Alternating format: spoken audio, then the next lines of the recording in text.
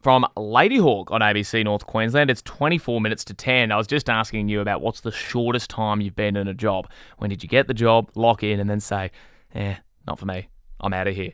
We're talking about it. And Frank Ford, I found, he was the Prime Minister of Australia from the 6th to the 13th of July in 1945, 1 week. He served as Prime Minister in it was a caretaker capacity after John Curtin passed away, and that is the shortest serving Prime Minister in Australia's history. So not long at all there. Pretty quick stint. It's a pretty hard job, though, I imagine, most of the time. So maybe a week would feel like a lifetime in that position. But have you beaten Frank Ford and gone shorter in a job than 1 week? Let me know, 1300 630 222, because the pandemic has changed many things, but there's one shift that not all employees may yet have realised, and it is this global trend known as the Great Resignation. And in Australia, it is expected to loom large in 2022. Now, there was a recent report by PricewaterhouseCoopers which surveyed 1,800 Australian workers, and that survey indicated that 38% of those respondents said they are looking for a new job. Now, that's a pretty stark contrast with ABS data showing that just 7.5% of Australian workers changed jobs in the year to February 2021. So more people are leaving jobs. Let's find out why and what's the psychology behind it. I'm joined now for Mindful Monday by Dr. Jo Lukens. How are you, Dr. Jo? Very good. Good morning to you, Henry, and everyone listening. And thank you so much for not resigning on this segment. And I saw the topic and thought, okay, well, we'll be lucky if she shows up. And here I am. Wouldn't miss it. Okay. Now, let's start at the beginning. Why do people usually leave jobs? Well, obviously there'll be a range of reasons why people might choose to move on from their employment. So we can expect many reasons, but some of the common things that you find when you talk to people in the employment sector is remuneration and reward are some of the key factors. About a quarter of people who move on from their jobs, it's about the reward and the conditions that they're working in. But interestingly, what we're seeing increasingly now when people are surveyed is there's probably about a quarter of the population that are moving jobs. It's about their well-being. And I think that's a shift that we're seeing in the employment market. It does vary according to the health of the economy. When times are a bit dire, then people will stick it out with things that they're maybe not as happy with. But certainly, I think what we have seen recently and since COVID has been with us is it's that shift, and people really are considering their well-being and their lifestyle factors when it comes to their employment. So there's a lot more people moving because of their well-being, and that's a change from in the past where, as you said, people might have just stuck it out. Do you think as a society there is a bit more receptiveness to that idea of people saying, no, I don't have to hate going to work. I don't have to be having a bad time. This is something where I should be enjoying the work. Is that as we get better at having conversations about mental health? I do think that we've had a definite shift in that area. That if you looked at the employment figures many, many years ago, people would typically maybe change jobs 3, 4, maybe 5 times in the course of their entire career. And we see those numbers vary quite differently. And people moving and changing, different industries. That previous interview that you just had on about people coming into education later, they were doing something else and then they've decided to try a different field. We are seeing far more of that now, and people exploring those opportunities and thinking of that as a possibility. So people don't sort of head down a path and get stuck in the tunnel, if you like, working in one particular industry. And is that something that is quite mentally, I suppose, challenging to say, I've been doing one thing, I've studied on one thing, and then, as you mentioned, there are people who go to something radically different like teaching later in life. How do people usually get to the point where they say, no, I am willing to make that change? Yeah, it's a brave decision, isn't it? So there's obviously a level of discomfort where people are at, or they, maybe what used to fulfill them within their role doesn't do that for them anymore, or they've been doing it for a long time and they're just ready for a change.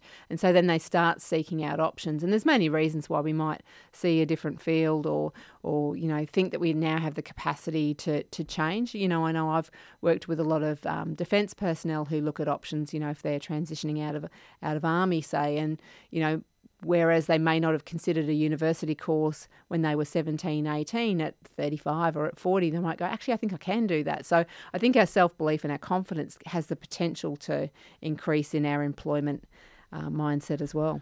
I'm really interested in that, talking to defence personnel when they're looking at moving back into civilian life. Is it a case that there's usually a list of ideas, or at least some idea of where they're going to go? Or do you ever come across someone who just goes, genuinely a blank canvas? Yeah, I think I see variability because one of the things that I find, my observation, obviously as a civilian working within a defence environment, is you just see the skill set that defence personnel have. There are so many things that make them good at what they do in terms of organisation and planning. And, if ever you want to have someone deal with a crisis, that's who you want to have in your organisation. And I think sometimes when I've met defence people who've been in for a long time, they maybe don't necessarily notice. Many of us don't notice what it is that we're good at because we just go, oh, that's just what I do. So I think there's that capacity there. And I guess there's opportunity within defence to further your career and do external study. But yeah, certainly sometimes you will get people who go, I don't know what this is going to look like. And that can either be exciting or terrifying or maybe a mix of both. On ABC North Queensland, you're hearing from Dr. Joe Lukens, who's talking us through the Great Resignation, and more people are moving jobs at the moment than they used to be. So, Dr. Lukens, if someone is thinking of changing jobs, what are the main things they should consider? Yeah, I think it's always helpful to be mindful about what your motivations are around making the change. Is it because I'm dissatisfied in what I'm doing? Is it because I think there's, greater opportunity or something that I'm going to find more enjoyable in what I might be heading to? So I think it's really important to spend a bit of time reflecting on what do I think my why is? And then also to try and get as much understanding as you can. And it's tricky when you haven't worked in the field to get a sense about what the culture would need to be like for you to consider a move. What flexibility would you need? Like, are you going to need to go and do some TAFE training or tech training or university training?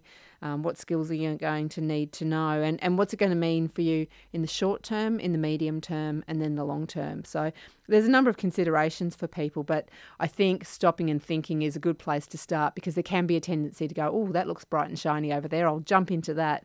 And, obviously if we're a little bit better researched about that, then it can set us up better and help us to make a better decision. I have been asking you to let me know as well about how short you stayed in a job because, there are some very quick stints out there in jobs. So you can let me know if you want to get involved in the conversation. Give us a call on 1300 630 222, and maybe you're an employer who wants to call up and have a vent about the fact that you can find a staff member, you think they're going to be great, and then they're gone, sometimes within weeks. It's very frustrating. So really keen to hear from you. You can text as well, 0487 993 222. So Dr. Lukens, let's chat resignations, because I know that in the past, if I've been in jobs, even if I know it's the right step to leave, resigning terrifies me. Heart rate goes up, sweaty, start stumbling over words. Is there a right way psychologically to approach a resignation? Yeah, first of all, to stop and to pause, I think, because exactly like you said, that you want to be very aware of your rationale behind, and you want to be obviously respectful of the workplace that you're leaving and to do that on the best terms that you possibly can. And also to, I guess, think about what you need to do in moving forward, but then also what's the right thing to do by the organisation that you're in, because you were asking people to recount their stories, and I've spoken to plenty of employers who've just had staff not turn up, On day one? There probably has been some with day one, but I can think of some that have maybe gone in there for a couple of days and then just don't show, and it's radio silence, and you know how bad radio silence is. It's not something that you want, and it's just that the courage to resign, and it's okay because people do it, but it's really thinking through it is a really important part of it.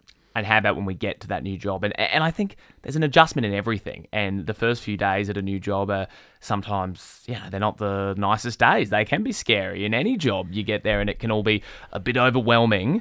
How long should we give it before we actually start thinking, is this for me? Yeah, you need to give it some time, because we know that every expert was once a beginner. So particularly if you're going into something new, then expect to be the novice, expect to not be that great at it to start with, understand your training wheels, but understand that if you're normally someone who's quite quick at doing what you do, and then all of a sudden you're finding yourself slow and making mistakes and feeling self-conscious, that's a normal part of change. So it's, and seeking out support from your employer and being very clear if you're having an interview about what your skill set is, and make sure you're in a job interview that you understand it's not just you that's getting interviewed.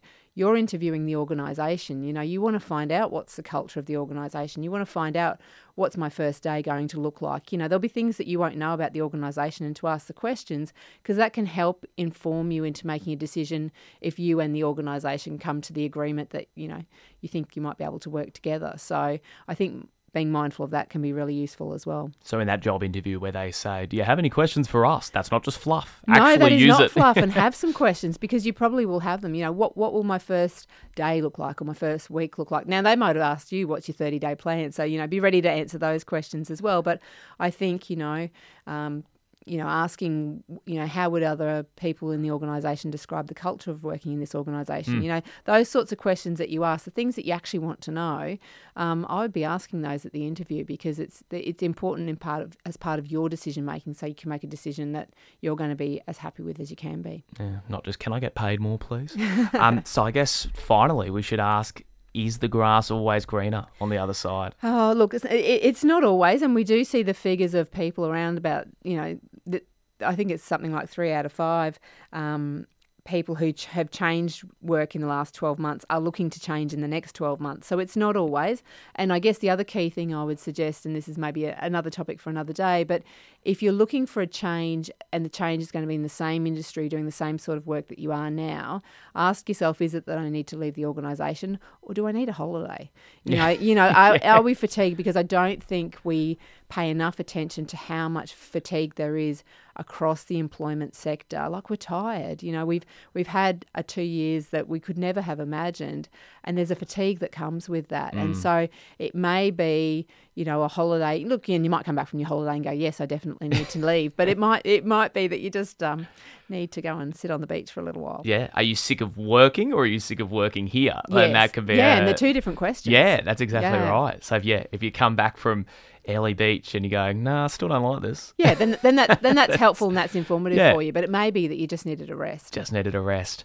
I feel a bit bad asking you, is the grass always greener? Because I know you were telling me just before you've had some grass dramas yourself. My grass is now green thanks to Phil and Gardening Talk. Yeah, that's it. Gosh, he had worm issues, didn't you? I did. It wasn't pretty. It was like a horror movie. But anyway, we've redeemed it. I saw June on the weekend, and there were some very big worms in that. So I hope it wasn't as bad as that. Yeah, it could have been filled in my garden about a week ago. But I'm very pleased to say that we have green grass again. Oh, fantastic. Well, the grass is greener at yours, and hopefully this conversation has helped you if you are considering whether the grass would be greener at another job. Dr. Jo Lukens, thank you as always for joining us for Mindful Monday. My pleasure.